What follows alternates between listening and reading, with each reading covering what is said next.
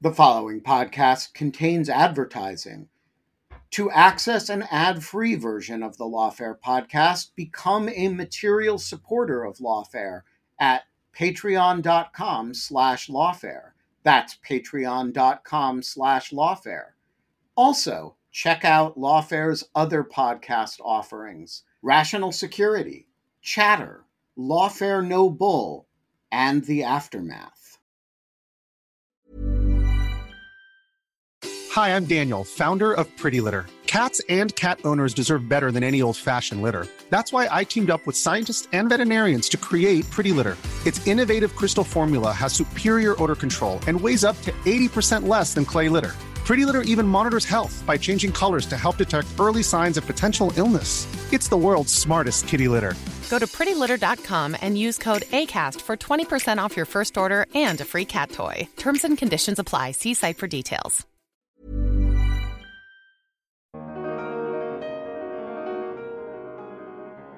Legally, though, I just he's not going to comply.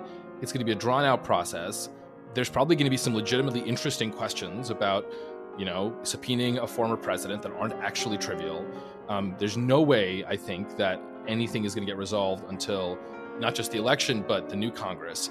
And unless the Democrats eke out a House victory, which they might, but they probably won't, at least according to 538 and most pollsters, Speaker of the House McCarthy is going to withdraw that subpoena on day one. So again, I'm not saying it was a bad call to issue the subpoena, but I just, no one should expect that we're going to get Donald Trump in the hot seat testifying under oath anytime soon. I'm Benjamin Wittes, and this is the Lawfare Podcast, October 14th, 2022. It was the final, and this time I mean the final, day of hearings for the January 6th Select Committee. It turned out to be a bit of a barn burner, a lot of new information about Donald Trump's state of mind, about the Secret Service, about people with weapons threatening violence. To chew it all over, we got the gang together on a Twitter space in front of a live audience yesterday afternoon. Quinta Jurecic, Alan Rosenstein, Molly Reynolds, all of them senior editors at Lawfare, to talk through what we learned yesterday, what the subpoena of Donald Trump is going to mean, what the effects on the midterm elections are likely to be, and how the committee has done given the constraints it faced. It's the Lawfare Podcast, October 14th, a January 6th hearing debrief. Quinta, then Alan, then Molly. What'd we learn today? I completely agree, Ben. I was a little unclear whether this was going to be the equivalent of kind of a clips show, just telling us material that the committee had already shown. But there was actually a fair amount of new material along with the committee sort of recapping what it had already shown.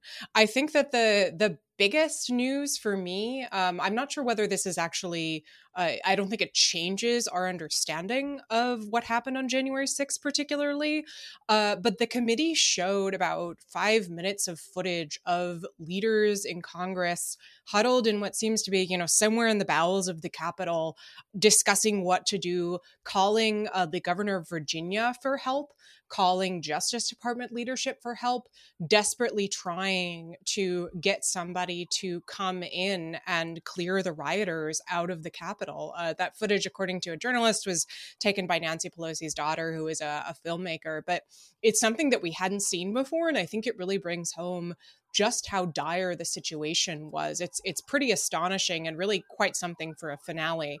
The committee also flagged a lot of new material from the Secret Service that they have received since the last time that they held a hearing, including some pretty striking documentation that the Secret Service received tips and were aware of potential violence in the run-up to the 6th, including one tip that I don't have the exact language in front of me, but it's something along the lines of describing potential violence, and then the tipster says, "They're going to kill people, please take this seriously." The material from the Secret Service also documents how the Secret Service were tracking Trump's movements on the day of the 6th that They knew that he was angry when he was not taken to the Capitol as he'd requested, and that they were actually planning to take him to the Capitol for, I think, a period of about 30 minutes after he returned to the White House from his speech on the ellipse. And this is, again, really just underlining the fact that, Trump was not, casually tossing off this idea of we're going to march to the Capitol. It seems like this was a premeditated plan, and he wanted to personally be there. That's just a quick overview. There is more information that is new, but I think I'll leave it there for now. And I will say that I think that the biggest piece of news and the thing that's probably going to grab all of the headlines is, of course, the fact that at the very end of this hearing, because it wasn't actually a hearing, it was technically a business meeting, the committee voted unanimously to subpoena Donald Trump to get his testimony about what he had to do with January 6th. Now, the question of whether or not they will actually hear Trump's testimony, I think, is a very different question, but it is a major step, and the committee kind of positioned that as the grand finale of sorts to the slate of hearings they've been conducting. So let's actually hold the subpoena for later in the discussion and focus for now on the facts, because the subpoena, I think, raises some issues of its own, mostly political. Alan, what do you think we learned today beyond what Quinta has said? Yeah, and I think Quinta outlined the main points really well. I mean, maybe this is a bit flip, but one thing that I learned is that Nancy Pelosi is a badass. And just honestly, she was incredibly impressive. And obviously the committee selected clips, with that in mind, but it really just shows the kind of courage under fire and the commitment at the time to continue the process so as not to let the mob win. In terms of what we learned, I think zooming out, what we learned is that the committee really wants to and is potentially planning on sending a criminal referral to the Justice Department that, suggesting that Donald Trump or alleging that Donald Trump incited an insurrection against the Capitol, and that not just the content of the speech, but the knowledge that Trump had about the violent nature of the crowd, the fact that he ordered the magnetometers removed, something that we've known since the Cassidy Hutchinson hearing, the fact, and here I think there was some new information, the fact that he clearly intended and was planning and presumably ordered the Secret Service to drive him to the Capitol until he was ultimately talked out of that. These are things that actually go beyond just speech. These get into what one might call overt acts. In a way that even under the First Amendment's really stringent protections for political speech might actually create space for a prosecution of Donald Trump. I do think that the committee hearing that had the Cassidy Hutchinson testimony was the real turning point, but I think this hearing or today or this meeting emphasized that, extended it a little bit in ways that I think I'm sure Merrick Garland is thinking about. Molly, what was your first impression?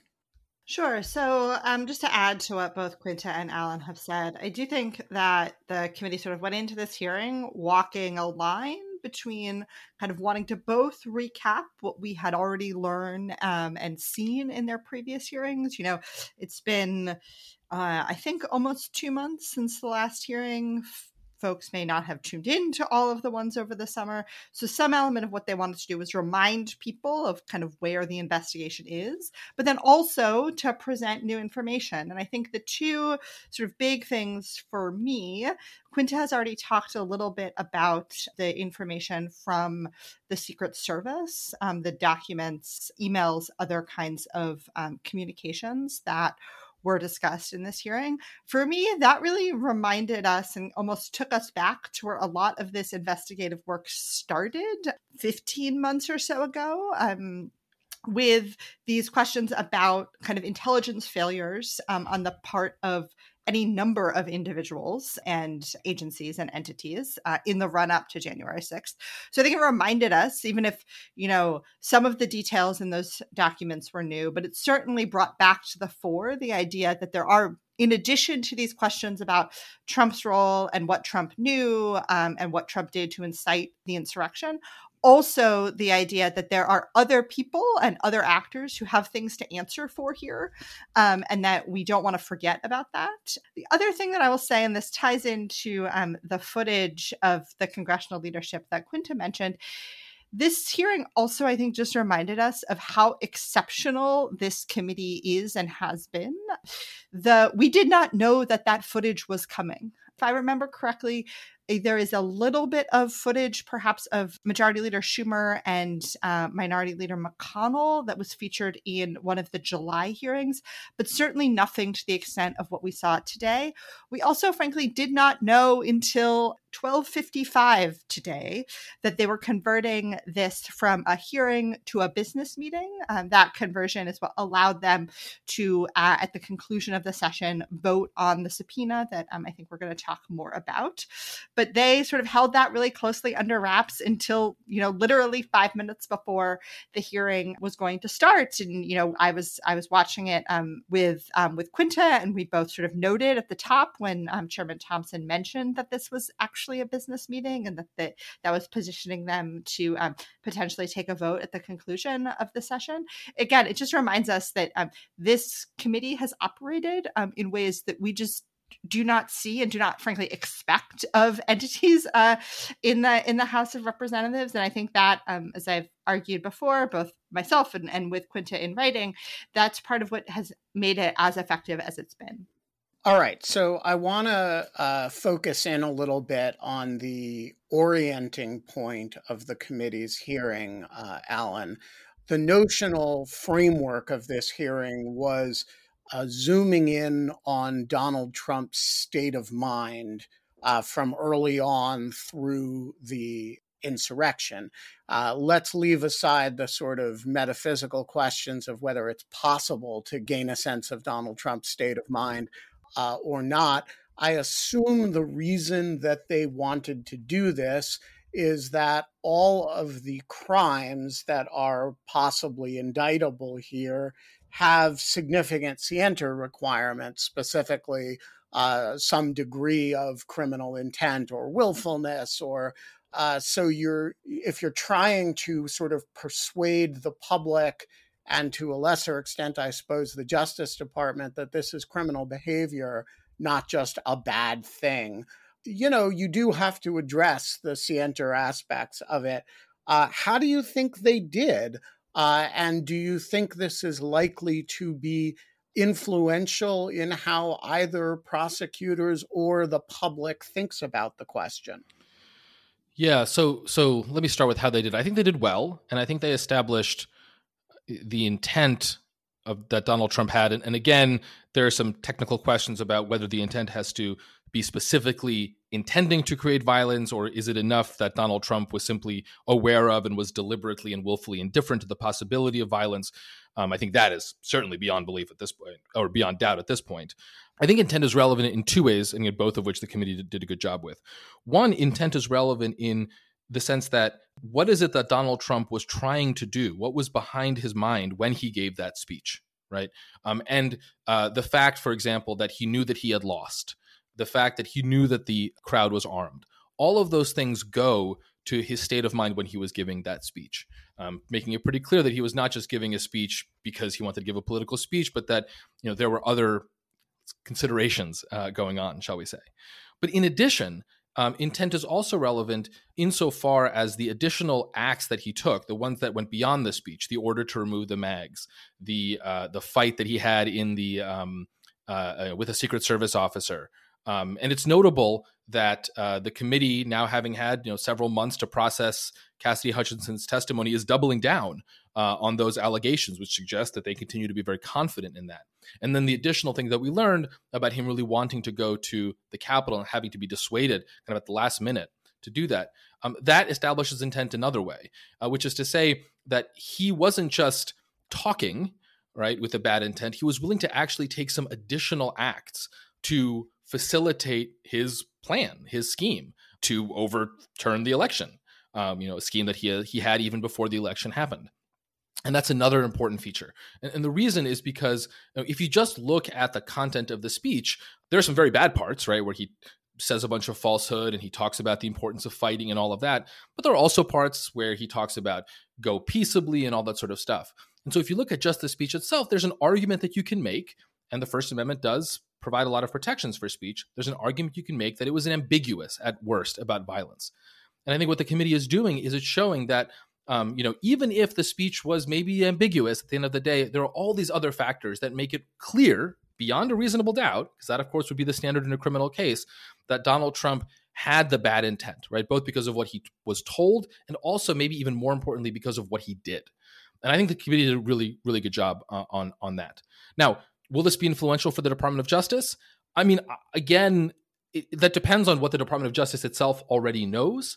I suspect that they know a lot of this stuff already, though there has been some indication in the past that the committee might know some stuff that DOJ doesn't know. So it might be influential in that case. I assume that, the prosecutors at DOJ who are thinking about this have gamed this all out, have been thinking about this for a while. And, we will find out one thing or the other after the midterms.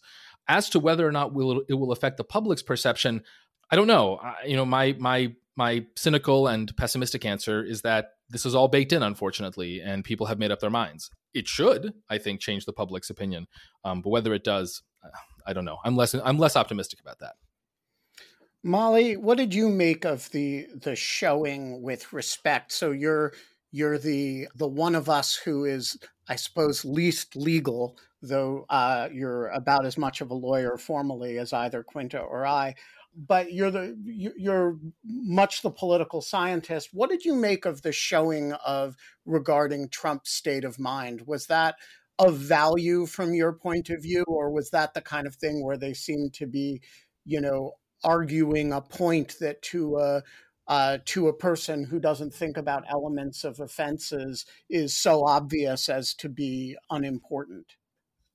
So I think what I'd say is it's from the perspective of people who might be watching the hearing, might be reading coverage of the hearing, sort of less about the sort of Trump state of mind specifically, and more about this general notion of trying to remind people that, oh yes, Donald Trump himself was at the center of this. I don't think it's as necessary for the average person to understand some of the details and specifics of the consequences of his state of mind that Alan was just describing. But I think what the focus on Trump and on his state of mind really did is, again, elevated him as the central actor in this story from the perspective of the committee, which I think does have consequences, again, as we sort of go more acutely into the midterms in a couple of weeks. We know that, or I guess my read of the midterms is that January 6th has not been playing a particularly large role so far.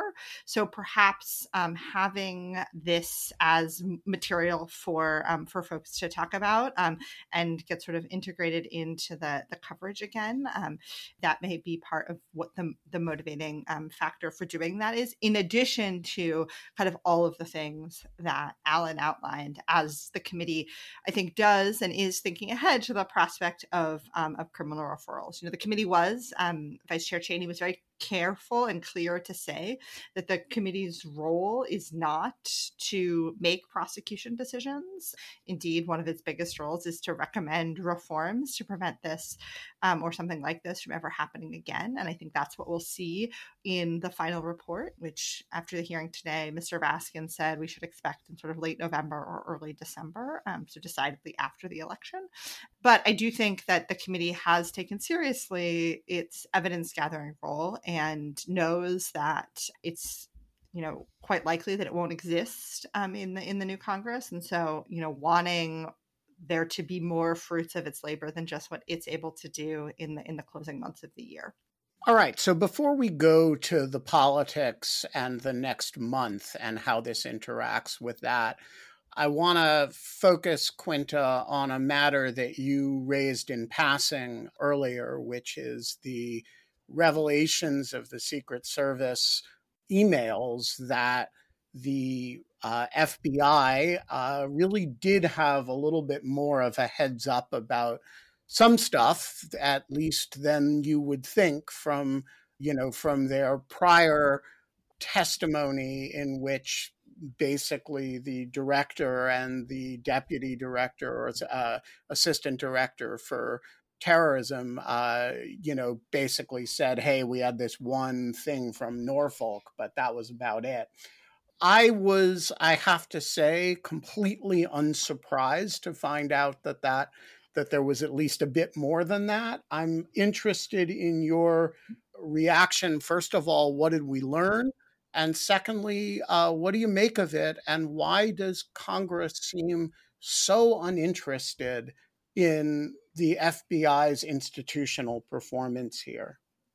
So, what we learned was that there were tips that were sent in to the Secret Service and the FBI, and that the FBI shared some information with the Secret Service. So, they were aware of it, at least to the extent that they were sharing it with another intelligence or law enforcement agency, about the potential for violence on January 6th, not just, in one instance, but it seems like there were a lot of these tips.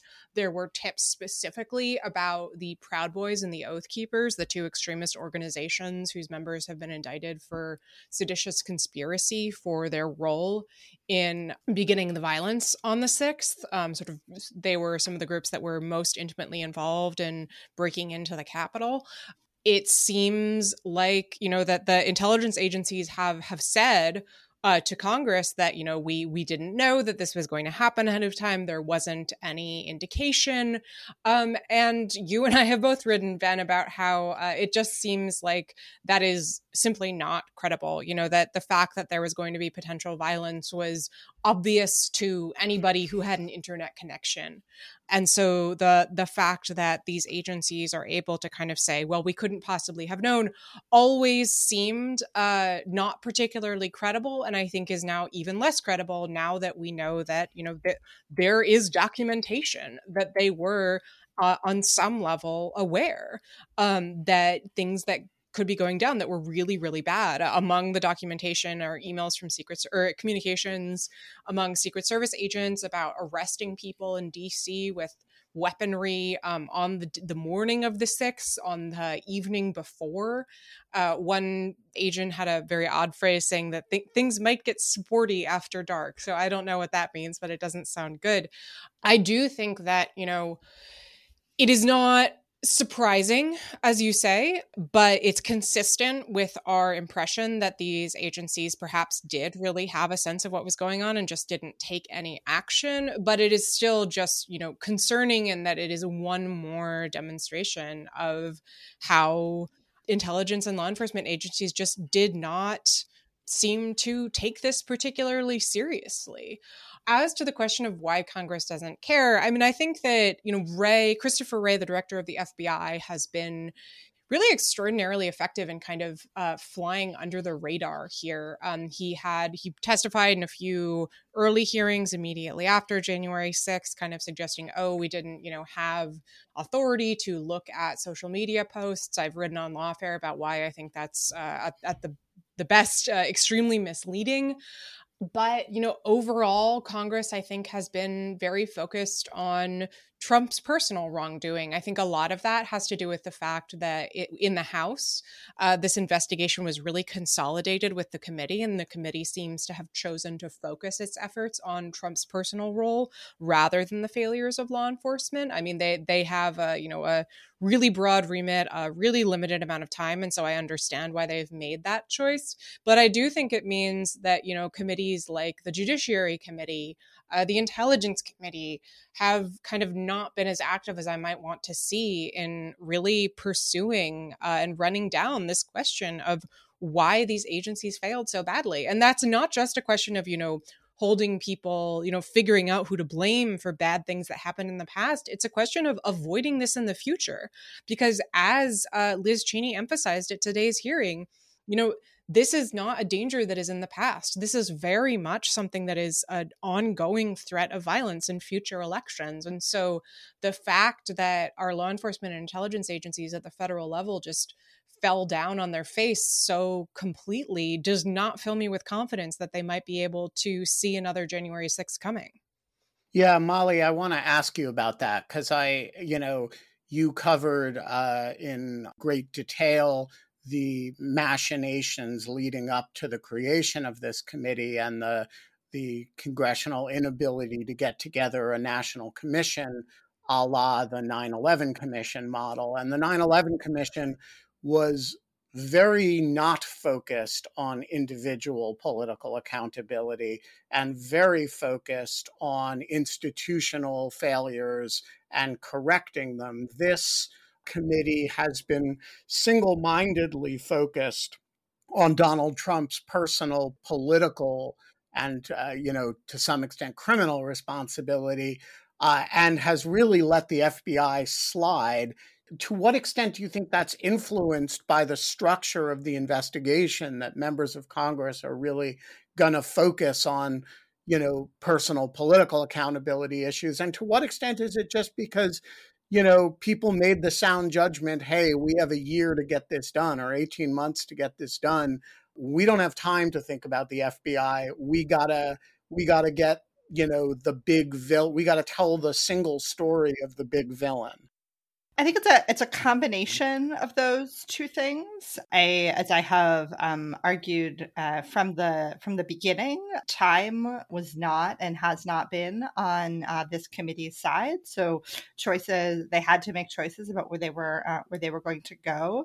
I think it is clear that, at least it's, I think, clear to me that part of kind of how they got Representative Cheney and Representative Kinzinger to kind of join the committee and make this a bipartisan effort was by committing to moving forward on a consensus-driven basis. And there does seem to be consensus across everyone on the committee that what they wanted to focus on was telling the story about President Trump's role in the process. I also think it's a reflection of the fact that this committee's comparative advantage, that is this committee's ability to do things that other congressional committees are not positioned to do, really was to kind of try and dig into the Trump specific pieces of the story. So we know that, I mentioned this earlier, folks can read about this on Lawfare, can listen to an episode of the Lawfare podcast, The Aftermath, if you want to learn more about the kind of initial investigations in the House and the Senate before the creation of the Select Committee. But there was a serious bipartisan investigation by two Senate committees, the Senate Rules Committee and the Senate Homeland Security and Government Affairs Committee, that started down this road of looking at some of the intelligence failures, but they did not go, to my mind, nearly far enough. So I think there was also some sense that some of that work was done elsewhere and that other committees, perhaps on a bipartisan basis, could be positioned to do that work again in the future. And that given the opportunities that this committee, the Select Committee, had, that where it really needed to go was on this question of Trump's responsibility. Yeah, and I just want to second Molly's plug for episode 4 of the Aftermath podcast on Lawfare Presents, which really does give a sense of some actually really constructive bipartisan investigations in the months that immediately followed January 6th that everybody's forgotten about, but actually had some real impact and are really worth thinking about. All right, let's talk about the subpoena, the big news of the day. The big headline is going to be January 6th committee subpoenas Donald Trump. We had a little argument about this in the Slack channel insofar as we have arguments. Alan took the position that this was a nothing burger, more theatrics than anything else. After the reaction that you got, Alan, is that still your belief, or do you think this is an important development? So I think it's still probably legally a nothing burger, though I'm not sure if it is politically a nothing burger. I mean, I do think just as, and maybe this is a shallow way of thinking about it, just as television, it was excellent. It was just a really impressively powerful way to end this hearing and the series of hearings with all of the members going, aye to the subpoena. And I do think, again, if the point is to make clear that Donald Trump remains under, criminal investigation, civil investigation, now congressional investigation, having a legally enforceable subpoena out there does that. And maybe on the margins, it has political benefit, and Congress is a political body. So I'm fine with them using a subpoena. that was otherwise valid if there's also a legitimate political objective to it. Legally, though, he's not going to comply. It's going to be a drawn out process. There's probably going to be some legitimately interesting questions about, subpoenaing a former president that aren't actually trivial. There's no way, I think, that anything is going to get resolved until not just the election, but the new Congress. And unless the Democrats eke out a House victory, which they might, but they probably won't, at least according to 538 and most pollsters. Speaker of the House McCarthy is going to withdraw that subpoena on day one. So again, I'm not saying it was a bad call to issue the subpoena, but I just no one should expect that we're going to get Donald Trump in the hot seat testifying under oath anytime soon. Life is full of what-ifs. Some awesome, like what if AI could fold your laundry? And some, well, less awesome, like what if you have unexpected medical costs? United Healthcare can help get you covered with Health Protector Guard fixed indemnity insurance plans. They supplement your primary plan to help you manage out-of-pocket costs. No deductibles, no enrollment periods, and especially no more what-ifs. Visit uh1.com to find the Health Protector Guard plan for you. Hiring for your small business? If you're not looking for professionals on LinkedIn, you're looking in the wrong place. That's like looking for your car keys in a fish tank. LinkedIn helps you hire professionals you can't find anywhere else, even those who aren't actively searching for a new job but might be open to the perfect role. In a given month, over 70% of LinkedIn users don't even visit other leading job sites. So start looking in the right place. With LinkedIn, you can hire professionals like a professional. Post your free job on linkedin.com/achieve today. Hey, Lawfare listeners, Ben Wittes here. Want to tell you about the first time I got a report from the folks at Delete Me. It was shortly after I started using the service back in 2022, and they sent me their first privacy report. I have since gotten 8 others, and it contained some shocking information. They had removed my data from 56 separate data brokers, that this had included 133 separate records, including 621 individual pieces of personal information. The data broker with the most information about me was a company I'd never heard of called People by Name. And here's the thing. Since then, every couple of months, I've gotten another privacy report from Delete Me, and it always contains more information that they have removed from the data brokers about me. In the second report, they informed me they had removed my stuff from 41 data brokers, and that the one with the most information about me was called HLEC. I have no idea what HLEC is. So the other day, I got my latest report, and it includes 15 more data brokers with my personal information, 113 pieces of personally identifiable information. Big culprit this time is something called My Life. Well, I want to tell you that they don't have My Life anymore. And that is why I recommend Delete Me. As this little anecdote shows, there's a lot of my data out there, and these companies keep acquiring it and making it available to anybody who can pay. And I have slept a little bit more easily ever since I found a solution to this problem. And I want to stress, as I do every time, that I started using this before Delete Me started advertising with Lawfare. Delete Me finds and removes any personal information you don't want online, and it makes sure it stays off. And that's the point of this little story, that, they keep coming back. You can get it removed once, but they'll put it back. And then Delete Me comes and takes it off again. It's a subscription service that removes your personal information from the largest people search databases on the web, and in the process helps prevent potential identity theft, doxing, and phishing scams. Delete Me sends you regular personalized privacy reports, just like the ones I've been describing, showing what info they found where they found it, and what they removed. And critically, as this story reflects, it isn't just a one-time service.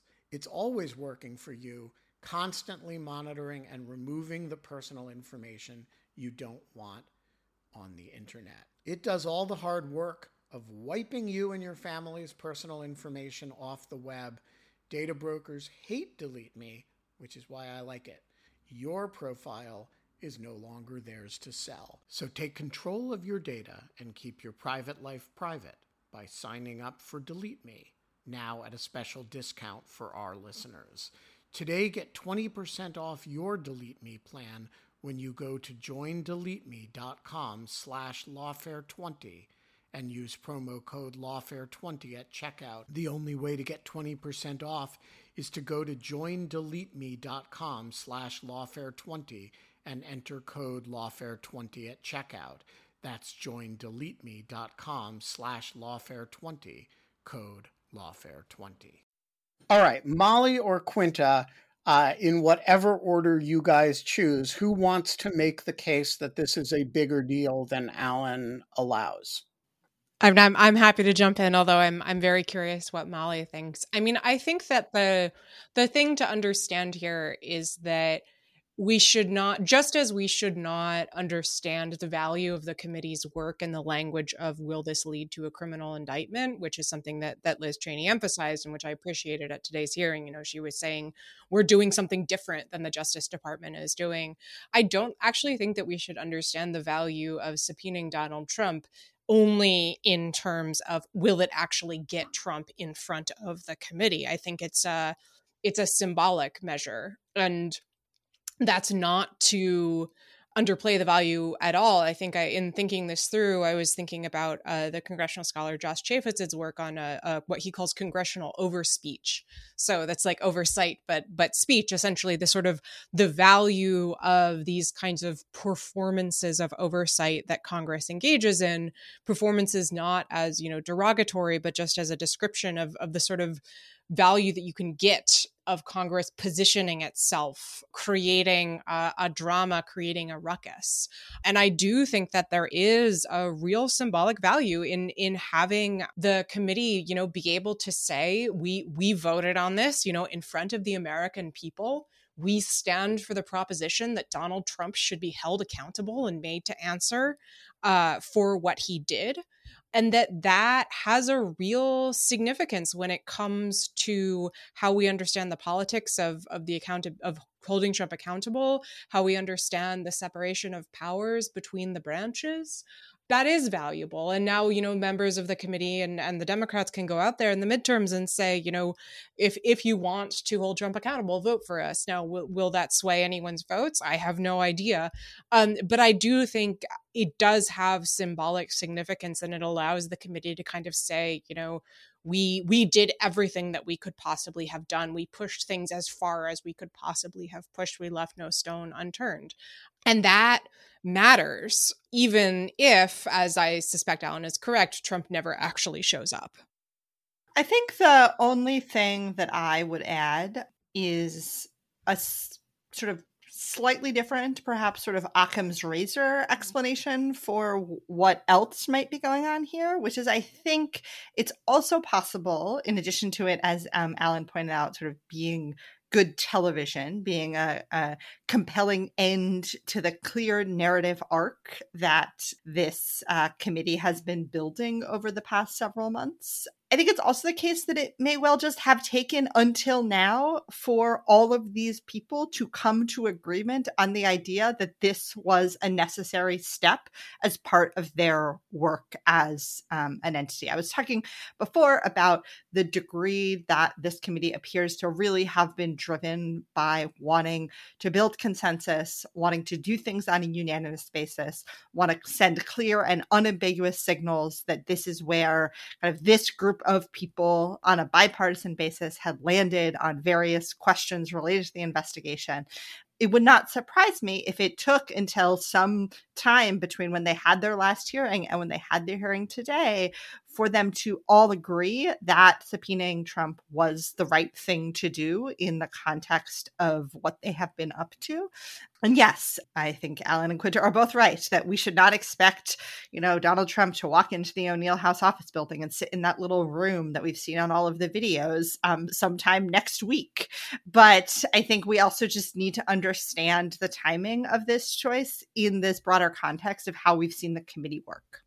Yeah, so I want to add a couple things to this. First of all, I very much agree with Molly that one factor here may be that the committee seems to effectively work by consensus.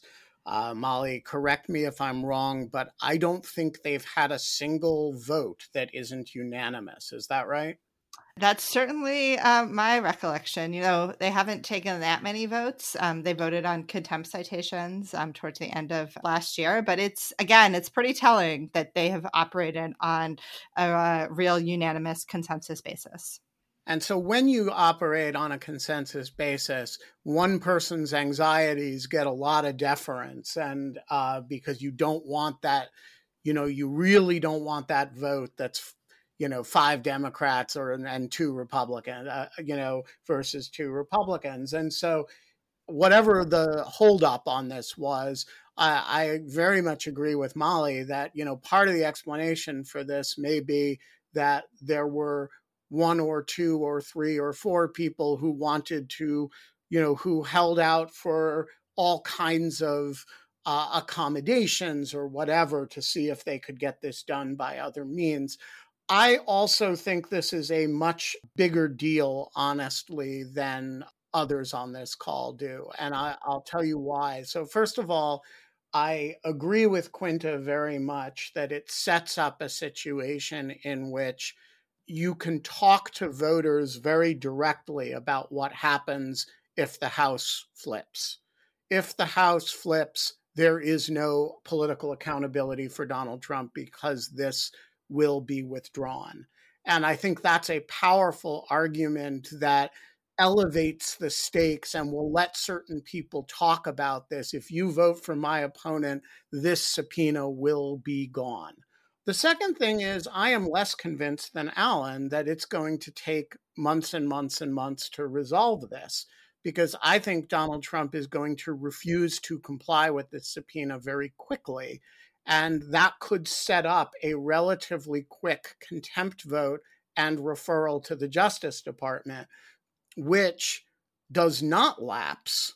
That then becomes a completed act that does not lapse with the end of the Congress. And so I think this could have a much more consequential effect and a longer tail than just a symbolic gesture. Quinta, you're clamoring to get in. Yeah, I'm actually curious what you think about this, Ben, because while trying to game this out, I was wondering about the odds that the Justice Department would actually pursue contempt prosecution here. So as Alan says, I think it is entirely possible that Trump could raise not crazy legal questions about the separation of powers issues raised by Congress subpoenaing a former president about actions that he took while he was the president. I wouldn't agree with those arguments, but he can certainly raise them. And obviously the Justice Department has its own equities to protect in terms of separation of powers. And I think we've arguably seen that in the department's decision not to pursue a prosecution of Mark Meadows for his own refusal to comply with a subpoena from the January 6th committee. So is this a situation where you think the department might really go ahead with a contempt of Congress prosecution? So the Department of Justice is a very cautious animal on separation of powers issues. So I would never say, oh yeah, they're going to go full steam ahead. That said, the issues with respect to Mark Meadows are different from the issues with respect to Donald Trump. Mark Meadows, there is this doctrine that the Justice Department has promulgated over the years of testimonial immunity for, the immediate staff of the president. And there is an idea of executive privilege for those people. With respect to Donald Trump, you may be calling him for reasons that are not, to find out what advice he was getting from Mark Meadows, right? You may want to ask him, were you watching TV and cackling for 4 hours while the Capitol was being ransacked? I don't know of any privilege that would cover that. And so I think the question might be so unformed and so different from anything they've constructed before that some of the same OLC, a lot of the same OLC doctrine that would prevent, that would hold them back on other stuff, doesn't necessarily hold them back on this simply because it's less well defined. That said, from the committee's point of view, I'm not sure it matters whether the Justice Department would go forward, because the point in sending it would be, hey, we are marking the territory that says you cannot just defy our subpoena. And you may have privileges, you can come up and assert the fifth, but they've referred everybody else who has defied their subpoena. So I wouldn't be wholly surprised. I haven't thought through the question of what the Justice Department, how they would look at it. But if you're the committee, why not send that referral within the next month? It's not going to take Donald Trump a month to say, I'm going to take this subpoena and rip it to shreds and flush it down the toilet. Alan, do you think I'm being overly ebullient on behalf of the committee? I do, but honestly, I don't know. I mean, we don't know exactly how Trump is going to respond. We don't exactly know what the committee is going to do. We don't exactly know what DOJ's positions are going to be. So because of that, the question is, well, was there a big downside to issuing the subpoena? And I think the answer is no. There were many good reasons. They were all overdetermined to issue it. But I remain very skeptical that unless the Democrats keep the House, next month, that there's any chance that Trump will actually be forced to testify. Yeah, I think that's almost certainly right. I do think the chances that something else could happen as a result of the subpoena are non-trivial. And I will also say, however seriously one takes 538, they give the Democrats about a 30% chance of retaining the House, which means that you have, even under Alan's more cautious formulation than mine, a 30% chance that this turns into something real, which is not trivial. All right, I want to ask Quinta about the dog that didn't bark, and her name is Ginny Thomas. There was a lot of run-up in this hearing to the idea that we were going to learn about Ginny Thomas's role, her contacts with John Eastman, etc. And we learned not a thing about what happened in her deposition. What do you make of that? I have to say, I am not hugely surprised that Ginny Thomas did not make an appearance. I guess it would have been very dramatic if she did, given that literally while the hearing was ongoing, we got the news that the Supreme Court had rejected Trump's effort to block the Justice Department's ability to take certain actions in the Mar-a-Lago case, and where, of course, Justice Thomas presumably cast a vote.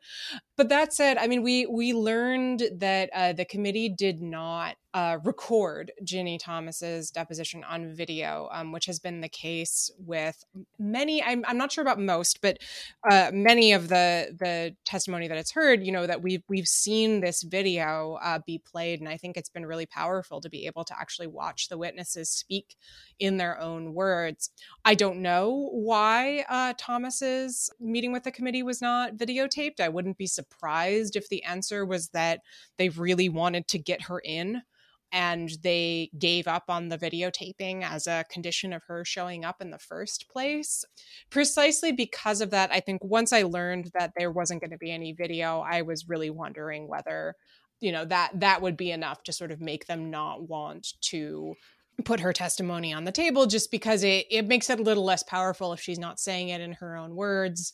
There's always, of course, the possibility that, you could be accused of misrepresenting something she said or something like that. I think that's worth keeping in mind. It's also just possible that, maybe she didn't have much to say, or maybe the things that she did have to say didn't speak directly to what the sort of the story that the committee was trying to tell. in this hearing. Now, that doesn't mean that we're never going to learn what happened in that conversation with the committee. The committee is releasing a report, as Molly mentioned. Jamie Raskin has said they're planning to get it out at the end of this year. And so we may learn more details about that later on. But for now, I can't say I was shocked that she did not make an appearance. Just to kind of underscore a couple of things that Quinta said. So one, I think it's helpful to remind people on this question of like, why wasn't the interview videotaped? That often when folks appear before a committee like this, there are negotiations about the conditions of their appearance. And so, not all interviews are created equal. And then I think Quinta's speculation about the possibility that whatever Ginny Thomas said was not as germane to the story that they were really trying to tell in this hearing, that would make a lot of sense to me. And I do just want to say that one of the other things that happened in this hearing is the committee did start to more explicitly gesture at what they intend to put in that final report that will come out. There was some discussion of, there'll be more review of those Secret Service documents that they already have, which I think are a relatively new acquisition for the committee. I think they got them relatively recently. There'll be more on those. And so I do think that was another development today, was to see the committee start to, like, even in vague terms, sketch out the boundaries of what we're likely to see in a big report that comes out before the end of the year. All right. So 2 questions from Genevieve de la Fera, which I'm going to consolidate into one.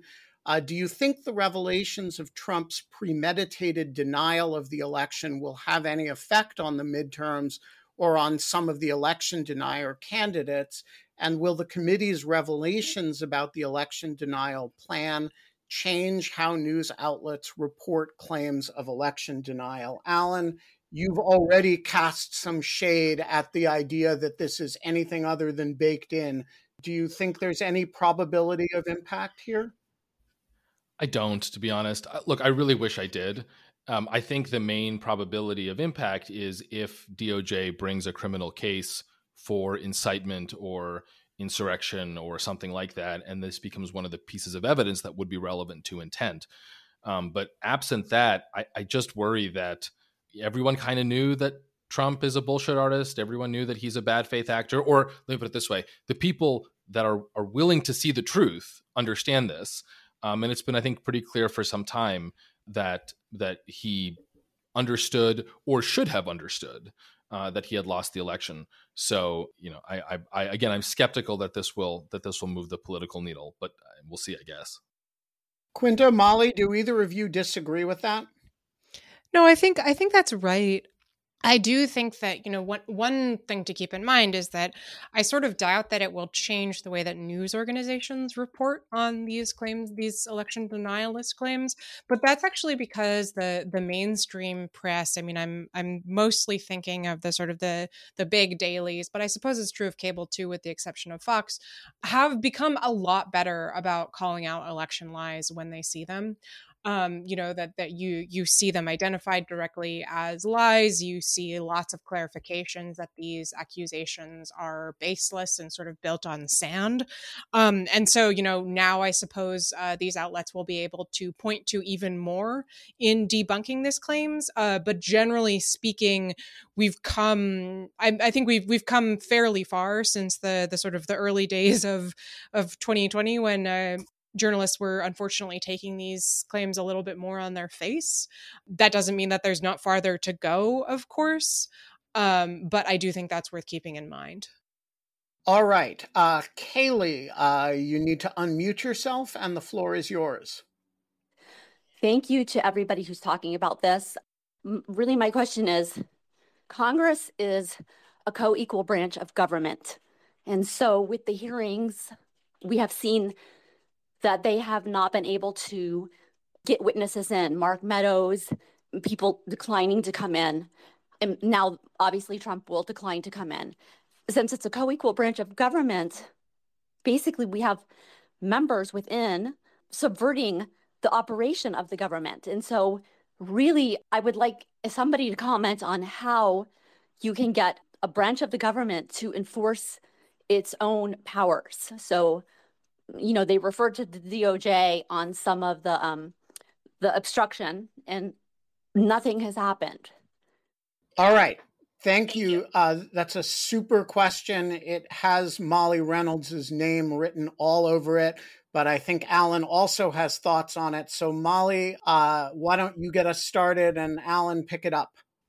Yeah, so this is a huge question. It's not unique to the January 6th investigation. And I think the short answer is that Congress over time has willingly given away power to the executive branch. The executive branch has clawed power from Congress against its will.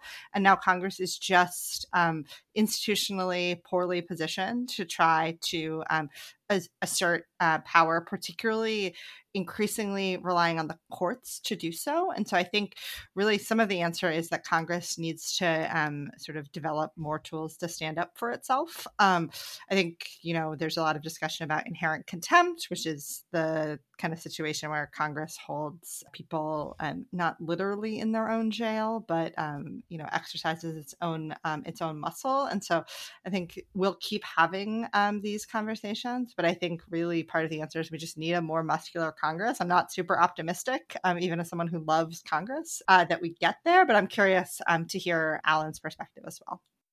No, I agree entirely with Molly's diagnosis, and I just want to put it in sort of broader historical and constitutional context.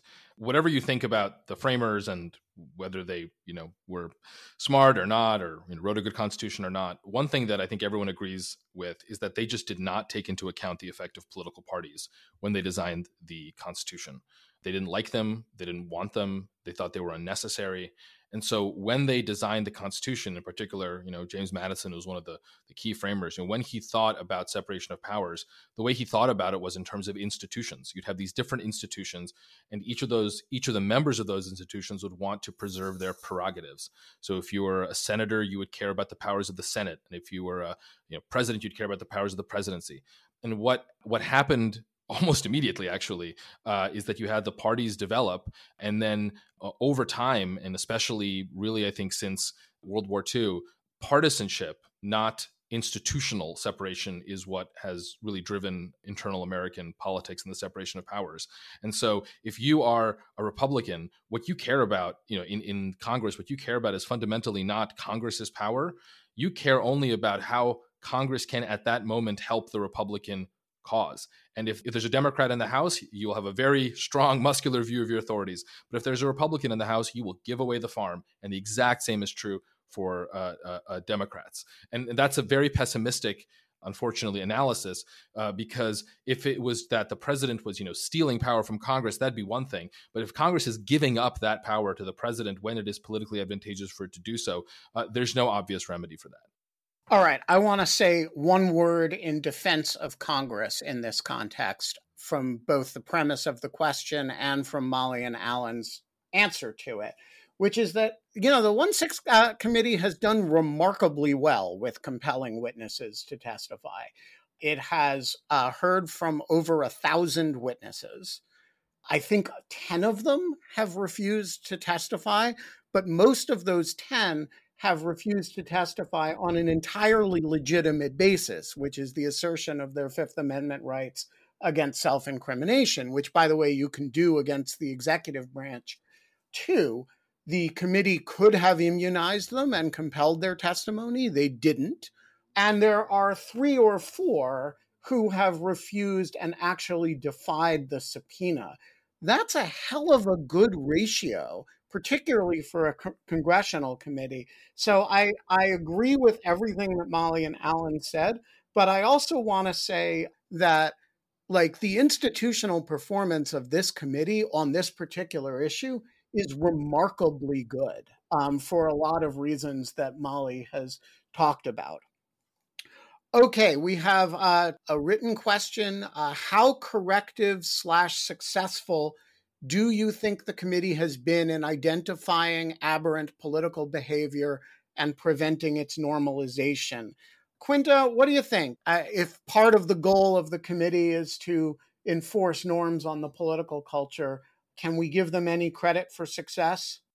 I think they've done an incredible job identifying them and calling them out. And I really do give them an enormous amount of credit, not only in the investigative work that they've done, but in sort of building a theoretical structure around that, and making the argument that, these are extremely dangerous things that we've seen. I think Liz Cheney said today, this is not a situation where this danger has passed. This is, January 6th very well could have gone in a much different, even uglier way than it did. And we may face this again.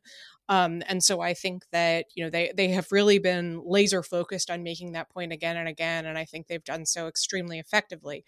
On the question of, whether that will have any impact, I think it's a much different and harder question. There is some indication that the committee's work has changed how at least some Americans see what happened on the 6th. I know there's some polling that independence views have shifted toward holding Trump accountable for January 6th more since the committee started its work.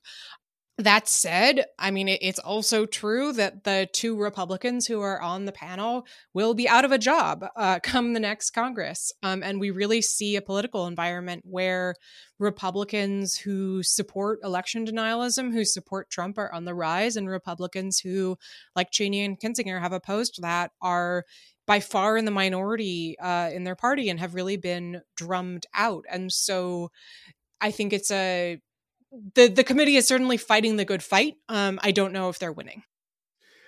We are going to leave it there. Quinta Jurecic, Alan Rosenstein, Molly Reynolds, thank you for joining us today. Have a good evening, everybody.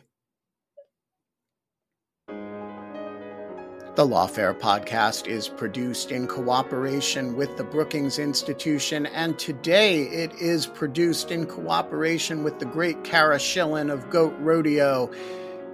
Hey folks, if you like these quick reaction debriefs with live audiences, something really only Lawfare does, become a material supporter of Lawfare. The only thing we are missing on our Patreon site is you. So go there, patreon.com/Lawfare.